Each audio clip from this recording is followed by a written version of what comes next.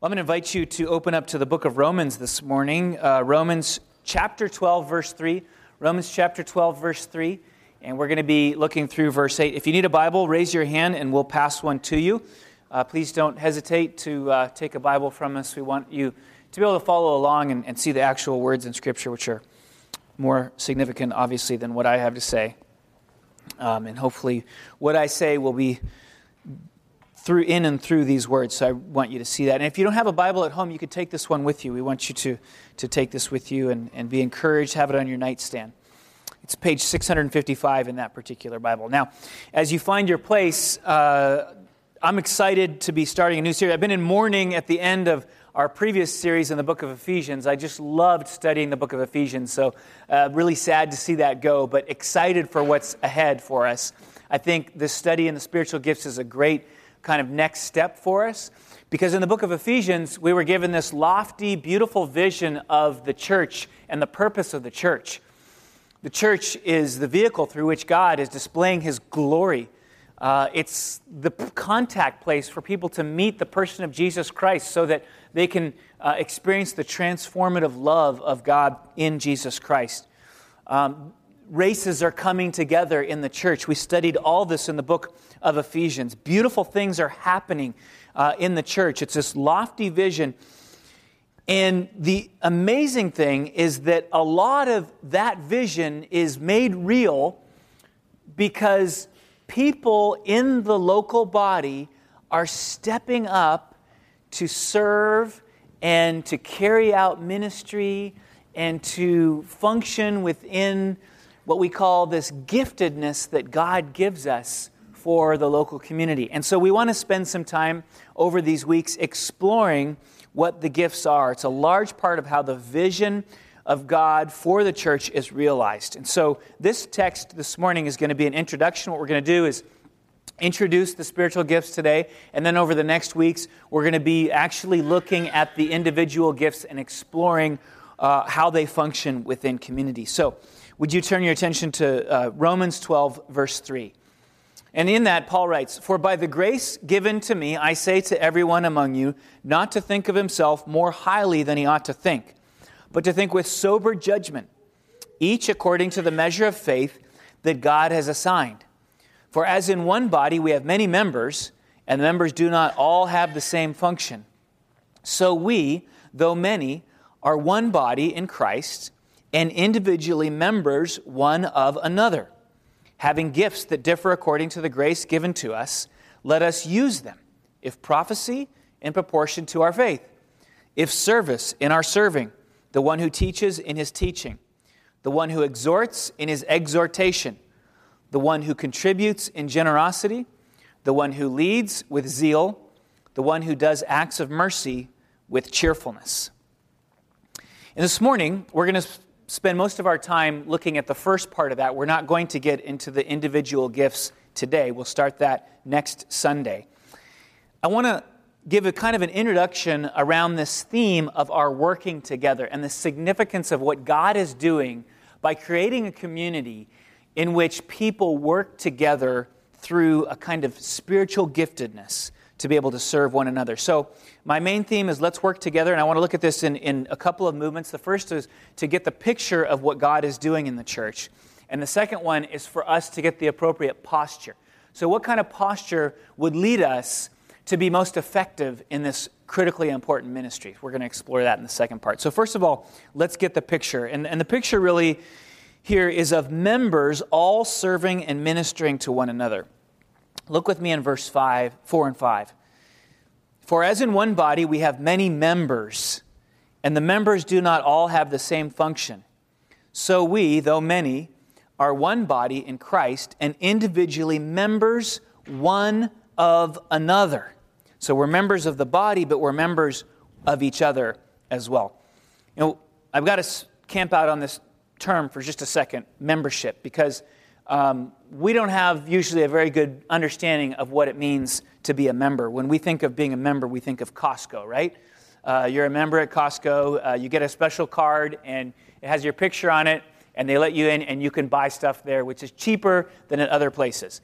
and you're members of the other people, and what do the other members try to do? They try to run you over in the parking lot and steal your space, and then once you get inside, they have these carts that are overladen with Costco-sized goods, and you've got to dodge your way through. That's what membership means in our minds, right?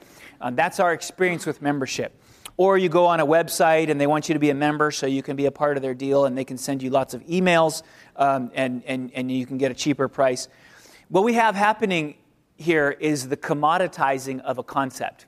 In other words, they've taken this idea of membership and transformed it so that somebody could make money. Now, I'm not really knocking Costco. I shop at Costco. I'm not trying to say that. But what I am trying to say is the conception of membership in the Scripture is much more rich, much more profound, much more incredible than what we have often experienced in our world today.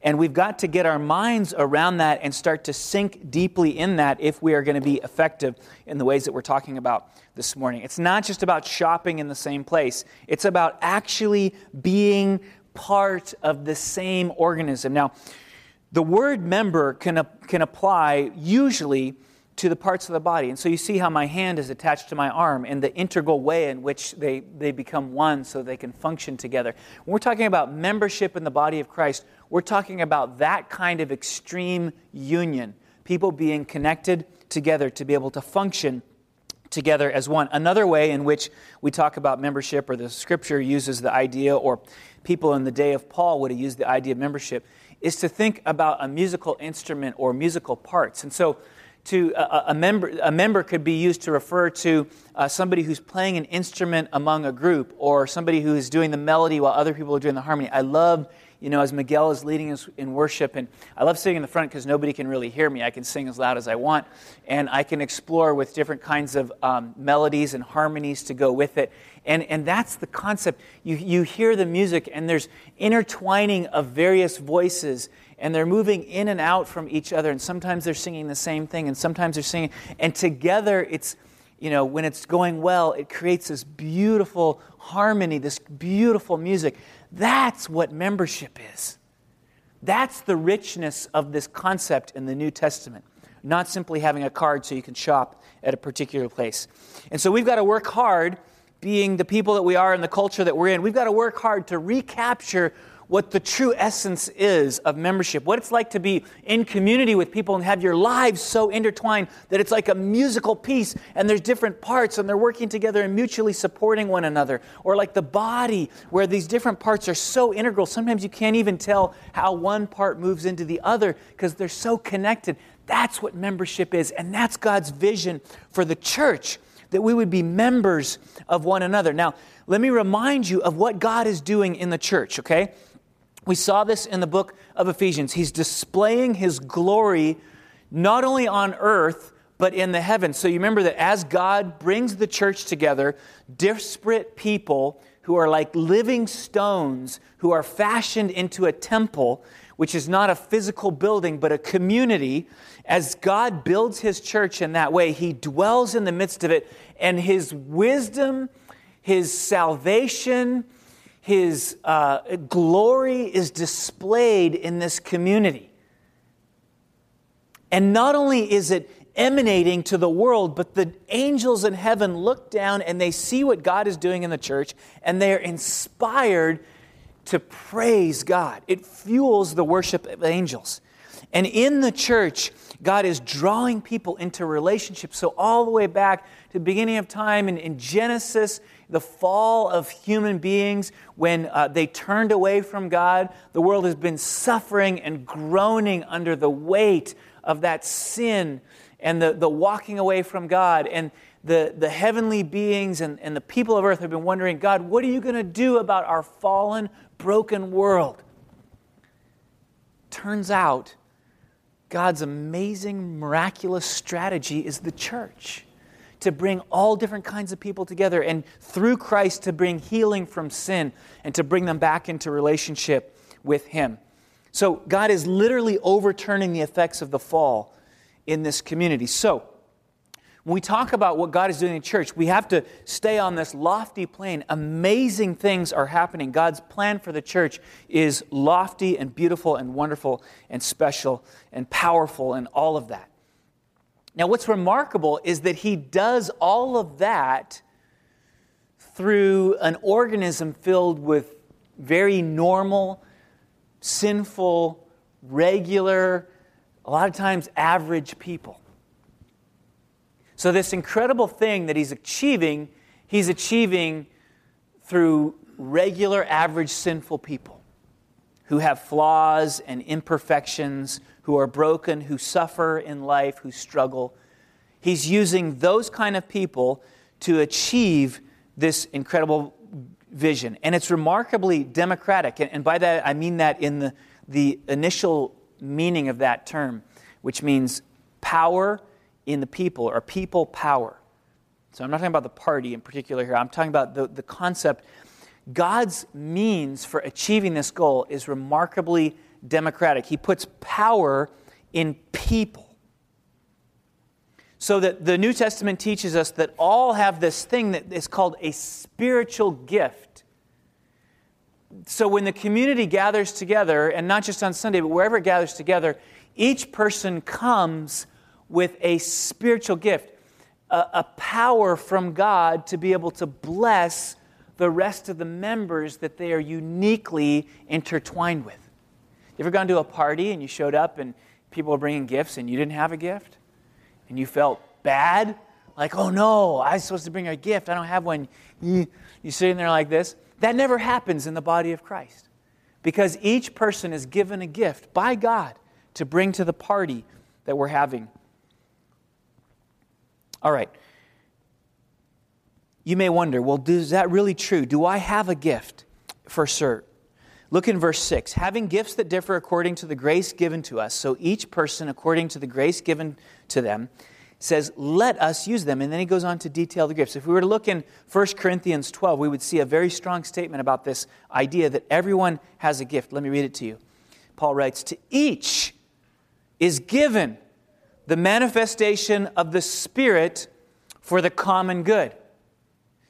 In other words, what happens when somebody comes to faith in Jesus Christ is that there is a kind of a cleansing that takes place, right? We're all separated from God because of sin. We come to faith in Jesus Christ, who takes onto himself the consequences of our sinful behavior and the wrath of God against sin, which is a good thing because it means that heaven is a place of perfection. All of that is poured into the person of Jesus Christ. And now we are forgiven. We're cleansed.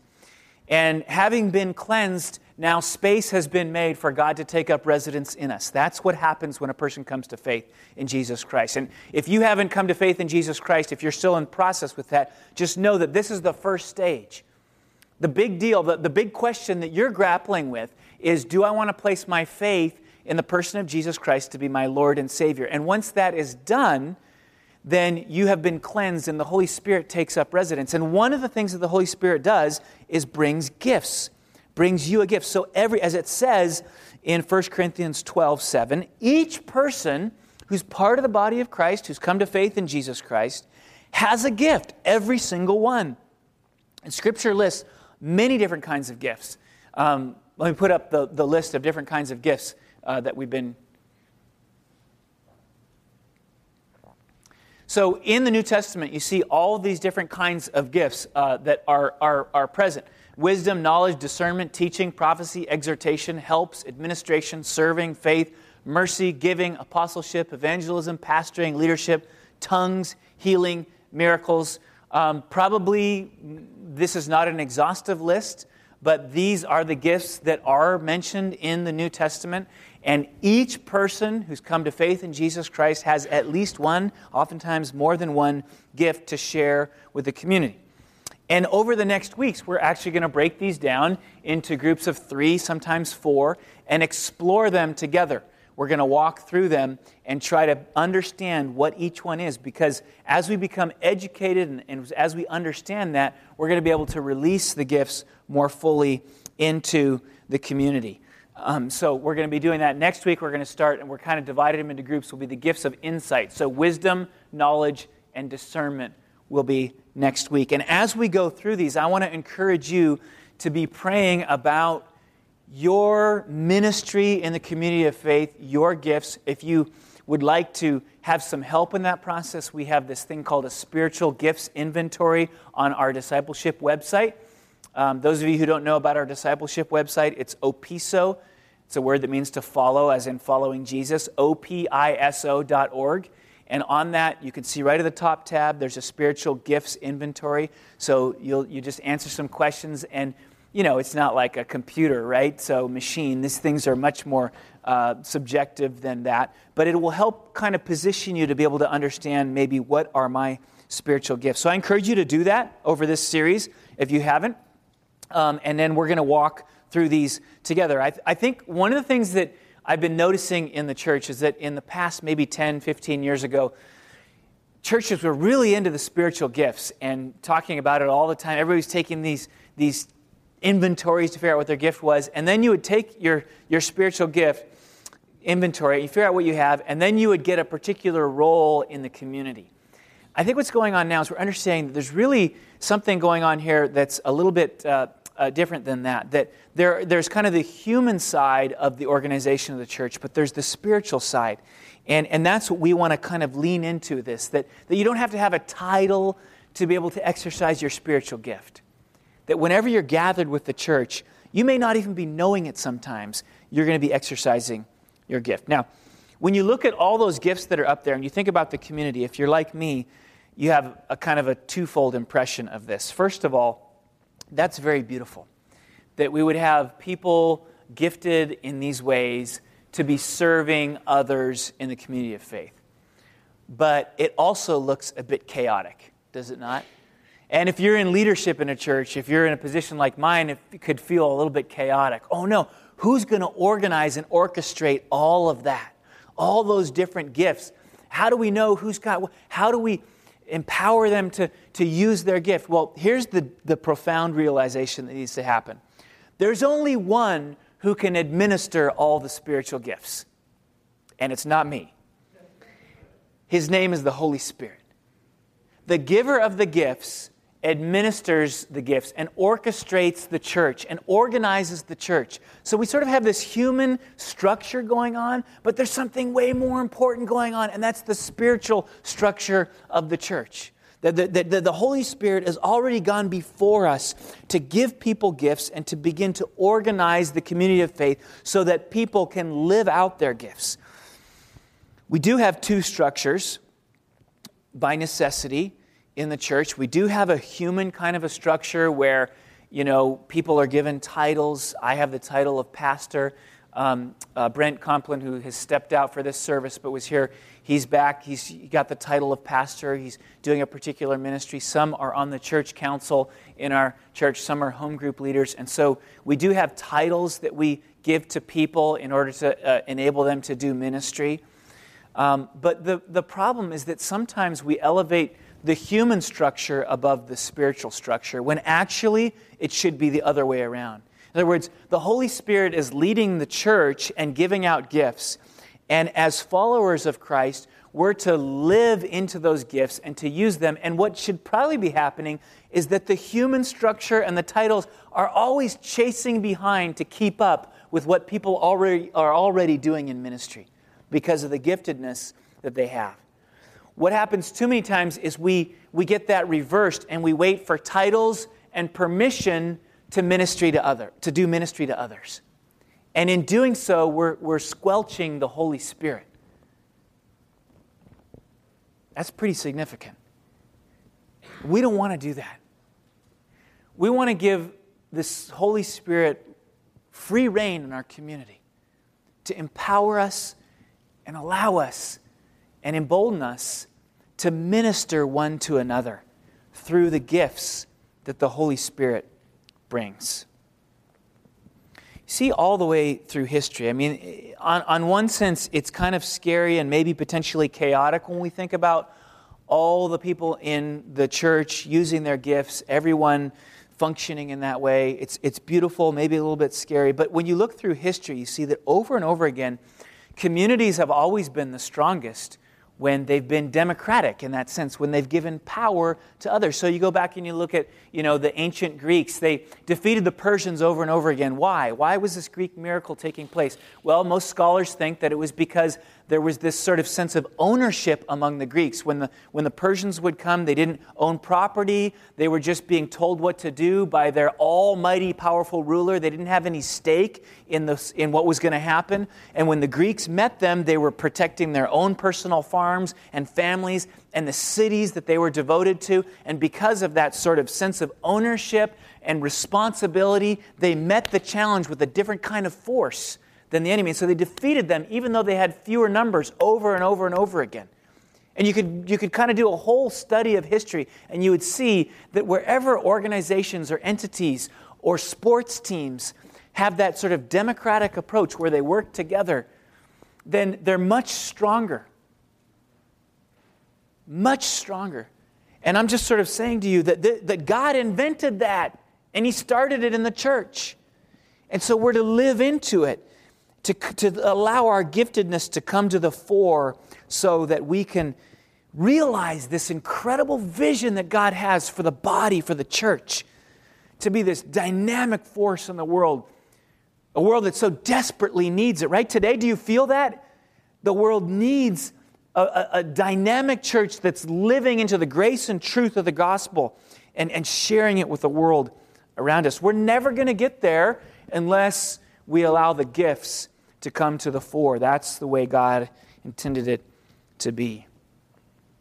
So what's the posture then that would position us so that this great vision could happen and be more realized more fully? What posture should we take? And Paul teaches us about that right at the outset of this passage, verse 3. For by the grace given to me, I say to everyone among you not to think of himself more highly than he ought to think, but to think with sober judgment, each according to the measure of faith that God has assigned. So it turns out that actually how you think about yourself is incredibly important in this whole process. The way that you think about yourself is very important in this whole posture. This is an interesting thing about human beings, right? We can actually get outside of ourselves and reflect on who we are. Both our strengths and our weaknesses, all of that. I mean, are there any other animals? I mean, does the bear walk around and say, get prideful because of their strength, but feel insecure about their being overweight, Does the cheetah feel prideful about their speed and yet insecure about being kind of scrawny, We're the only ones who have this ability to kind of step outside of ourselves and look and reflect, and then in a weird kind of a way, that shapes the way we move through the world. The way we view ourselves shapes our actions, what we do, how we live. And Paul is calling that out. He's saying, look, if this awesome vision is going to happen, then you have to have this proper conception of who you are.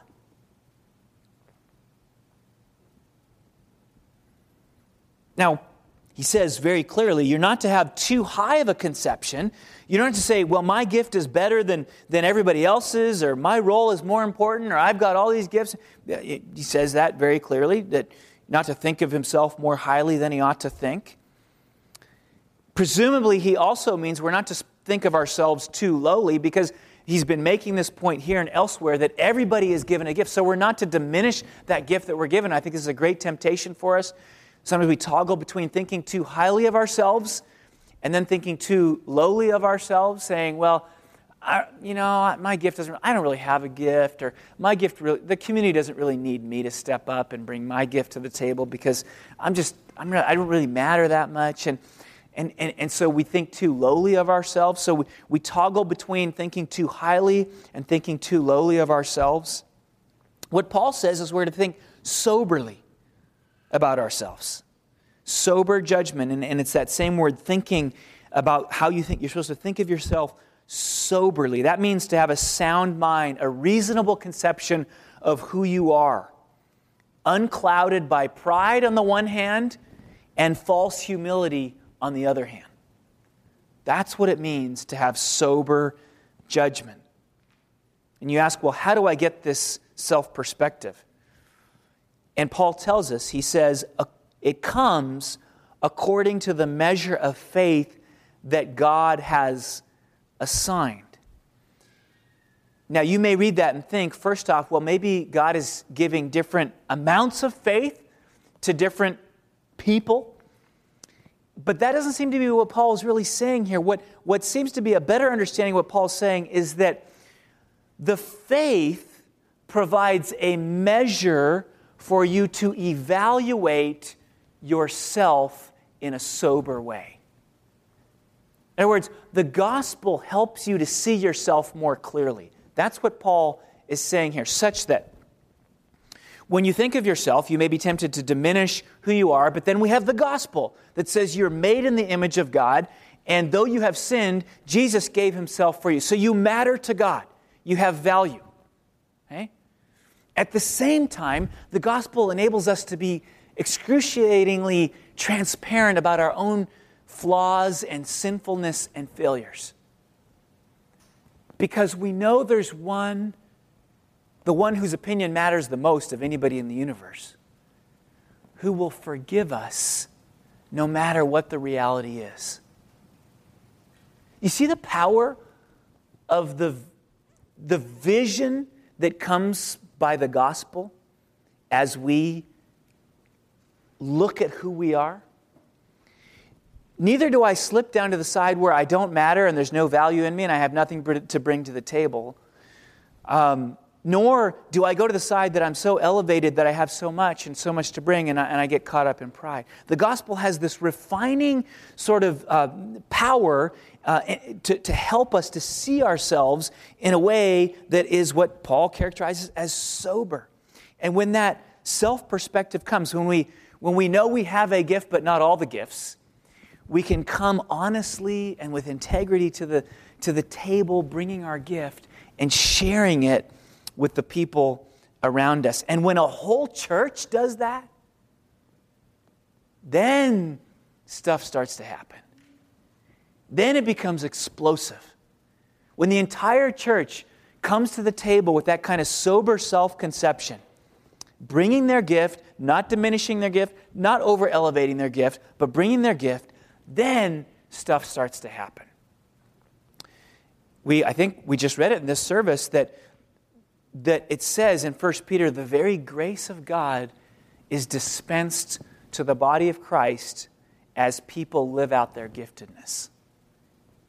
So if we want more grace, then we need to live out our giftedness in community. And when that happens, just watch out. Watch out for what God will do. Arthur Pearson was a pastor in the late 1800s, early 1900s from Detroit. And he ended up in the UK, and he was there when Charles Spurgeon, for many of us, one of our favorite preachers, just the prince of preachers, when he got sick and was unable to preach, and then he passed away. And they asked this man, Arthur Pearson, to step in. Just a wonderful, godly man, and he pondered the spiritual gifts. And what he writes about the spiritual gifts is really practically the entire theology of spiritual gifts encapsulated into one concise statement. And I want to share this with you because I think it'll be helpful for us as we go through this series. Here's what Arthur Pearson says about the spiritual gifts. Everyone has some gift, therefore all should be encouraged. So, you walked in here this morning, you wonder if you have anything to offer. Yes, you do. You have a gift. No one has all the gifts, therefore all should be humble. Okay? All gifts are for the one body, therefore all should be harmonious. All gifts are from the Lord, therefore all should be contented. All gifts are mutually helpful and needful, therefore all should be studiously faithful. If we've been given a gift, we should dig in deep to figure out what it is so that we can bring it forth. All gifts promote the health and strength of the whole body. Therefore, none can be safely dispensed with. All gifts depend on His fullness for power. Therefore, all should keep in close touch with Him. Now, I'm guessing that one of these statements leaps out to you and touches a part of who you are. Maybe you need to be encouraged to bring your gift forward. Maybe you need to be encouraged to humble yourself and to see your gift in the light of the giftedness of your brothers and sisters around you. Maybe you wish you had a different gift, and you need to be reminded this morning that all gifts come from the Lord. And there's to be a contentment in receiving the gift that you've been given, to live that out and to live into it. Maybe you know what your gifts are, but you haven't been stewarding them well. You haven't been prayerfully searching the Scripture to understand what it is that your giftedness is, and then asking God to show you how you could use it in the community of faith. Maybe you have been thinking of your gift in a selfish, sort of individualistic way, and not realizing that the gifts are to be lived out in community. Maybe you're on the fringes of this local body, or you're a church near you, and you're not diving in with both feet, both hands, to get involved. And so that's the call for you this morning. And then lastly, I think for all of us, what we need is the fullness and the filling that comes from the Holy Spirit to be able to live out the gifts in His power. Kind of makes sense that the empowerment of our giftedness is going to come from the power of the Holy Spirit. And it kind of makes sense that as God pours out His Spirit on us individually and collectively, then without us really even orchestrating it or knowing how, the gifts will rise to the surface and begin to shape our community more fully and lead us deeper into that sort of explosive potential of the church. And so what I'd like to do as we start off this series today is our introduction. And as I close this introduction, I'd like us to spend some time in seeking the Lord together. Can we do that? Seek the Lord together in prayer and just asking of Him that He would send the Spirit to fill us, to empower us, to live out the gift that we've been given, the gifts that we've been given in the community where we are. And let me just say something. So prepare yourselves to get kind of into prayer here, but let me just say something about that. When we want to be filled with the Holy Spirit, perhaps the best way we can think about this is to be emptied. An empty vessel can be filled, right? So many times in Scripture, we see the example of the power of poverty of spirit, of being emptied so that we can be filled by the Holy Spirit. In fact, Jesus gives us that model. In Philippians 2, He emptied Himself. And we know that He was filled by the Spirit at the very beginning of His ministry. In the Gospels, we read about that. And as He was filled and carried out His ministry, then God exalted Him. So there's something to this idea of being empty. And another image or concept that helps us is to think of being low. The word for humility means to be low. And I always think of Jesus in the Garden of Gethsemane praying before He went to the cross. Do you remember He was just praying to the point of dropping tears of blood? And He was below the temple, and He was below where all the action would take place the next day. He was humbling Himself before God. There's something about making yourself low that makes you receptive to the Holy Spirit. People often talk about how water flows to the lowest place. In the same way, the Holy Spirit flows in to where there is lowliness, where we've taken that low posture. So I want to invite us individually, collectively, to seek the filling of the Spirit for this series that we're embarking on today. And I want to invite you to do that through prayer. So if you need to bow your head, you can do that. If you need to kneel down, you can do that. Whatever posture will help you to get your soul and your body aligned in prayer. We want to come before the Lord in prayer right now and to truly seek God together. Do you remember, wherever two or three are gathered, there I am, we read. And this is the body of Christ gathered together on a Sunday morning, and the Spirit is present with us. And so we can seek Him together. And that's what we want to do right now. So let me just lead us in a prayer. God, we're hungry for more of You. We think about the explosive potential of the church. We think about times in history where you have broken through in the community of faith, where there's been revival. Even in dark places like where we live, we know that the statistics say that this is the least church place in the country now. And yet we're not intimidated by those statistics because you are a powerful God and a good God. And we hunger for more of you in our lives. We hunger for more of you in our church in this place. And so we want to invite you to meet us, to infill us, to give us a fresh feeling of your Holy Spirit for the work that you have before us right now. So we invite you to meet us. God, we know that part of that is taking a humble posture, being honest about our own sinfulness, and so we come before you this morning and confess our sin. We're so thankful that you don't keep track of iniquities. If you marked iniquities, no one could stand, the Scripture says. And yet we don't want to take your grace for granted, so we come before you and we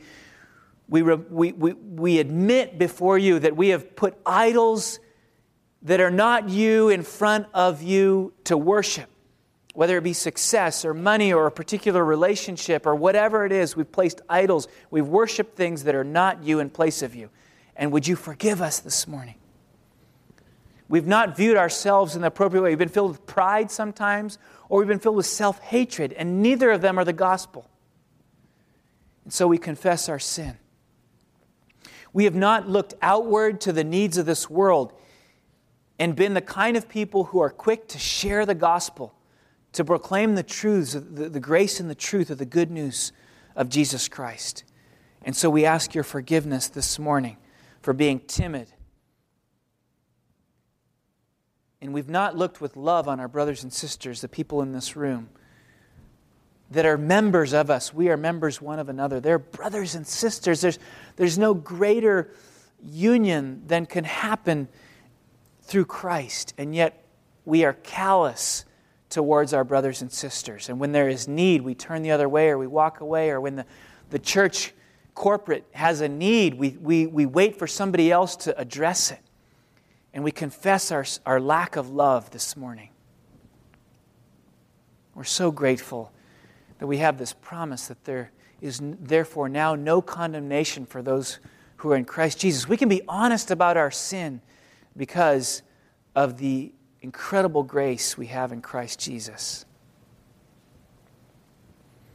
And this morning we celebrate that forgiveness, and then we want to champion the vision that you have given, the plan for your church. That you would take people like us, flawed as we are, imperfect as we are, and you would combine us together like stone upon stone, building a beautiful temple that will display your glory. Lord, we love that vision. We want to be a part of it, so we want to champion that vision. Would you, in and through us, make it possible? There's no way we can orchestrate all the gifts. There's no way we can administer the church. We need the Holy Spirit to be the prime administrator. And we will catch up as best we can in a human sense. But we don't want to wait. We don't want to put that in front. We don't want to wait for titles and permissions to love one another and serve and admonish and all the things that happen when our gifts are released. So let us champion your plan, Lord. And let us see the explosive potential of the church manifest in our very own setting as you call us forward. Use this series, we pray. We dedicate ourselves to you throughout this series to see you do a special work. And we pray all of this in the name of the one who gives the gifts, Jesus Christ, our Lord and Savior. Amen. Amen. We're going to celebrate communion together, which is another picture, beautiful picture of the unity of the body of Christ. On the night that he was betrayed, after he had given thanks, Jesus took bread, he broke it, and he said, "This is my body, which is for you. Do this in remembrance of me." In the same way, after supper, he took the cup, saying, "This cup is the new covenant in my blood. Do this whenever you drink it in remembrance of me." As we always say, this table is open for all who have placed their faith in Jesus Christ as Lord and Savior. And we're so happy if you're in a journey of discovery and you haven't made that decision yet. We invite you to consider placing your faith in Jesus Christ today. There's no better time than right now. And if you do that, then this table is for you. We invite you to take some time to pray. And maybe you want to go back and pray with somebody in the back corner there. We'd love to pray with you. Maybe at your seat, or maybe with a person next to you. You can confess sin or ask God to move in your life in a particular way. And then this is just a time of worship. We'll be singing, and you can engage in worship in that way. So, God, we open the table and we invite everyone forward. We thank you that you stand with your arms open to receive us. As we walk down the aisle, we remember all the things for which you have forgiven us and the grace that you've extended to us. And as we move out back to our seat, we remember that you want to empower us, not just to be saved, but to be agents of salvation in the world as we proclaim the good news and as we do church together and live out the life of community. So would you empower us for that great work this morning? In Jesus' name we pray. Amen.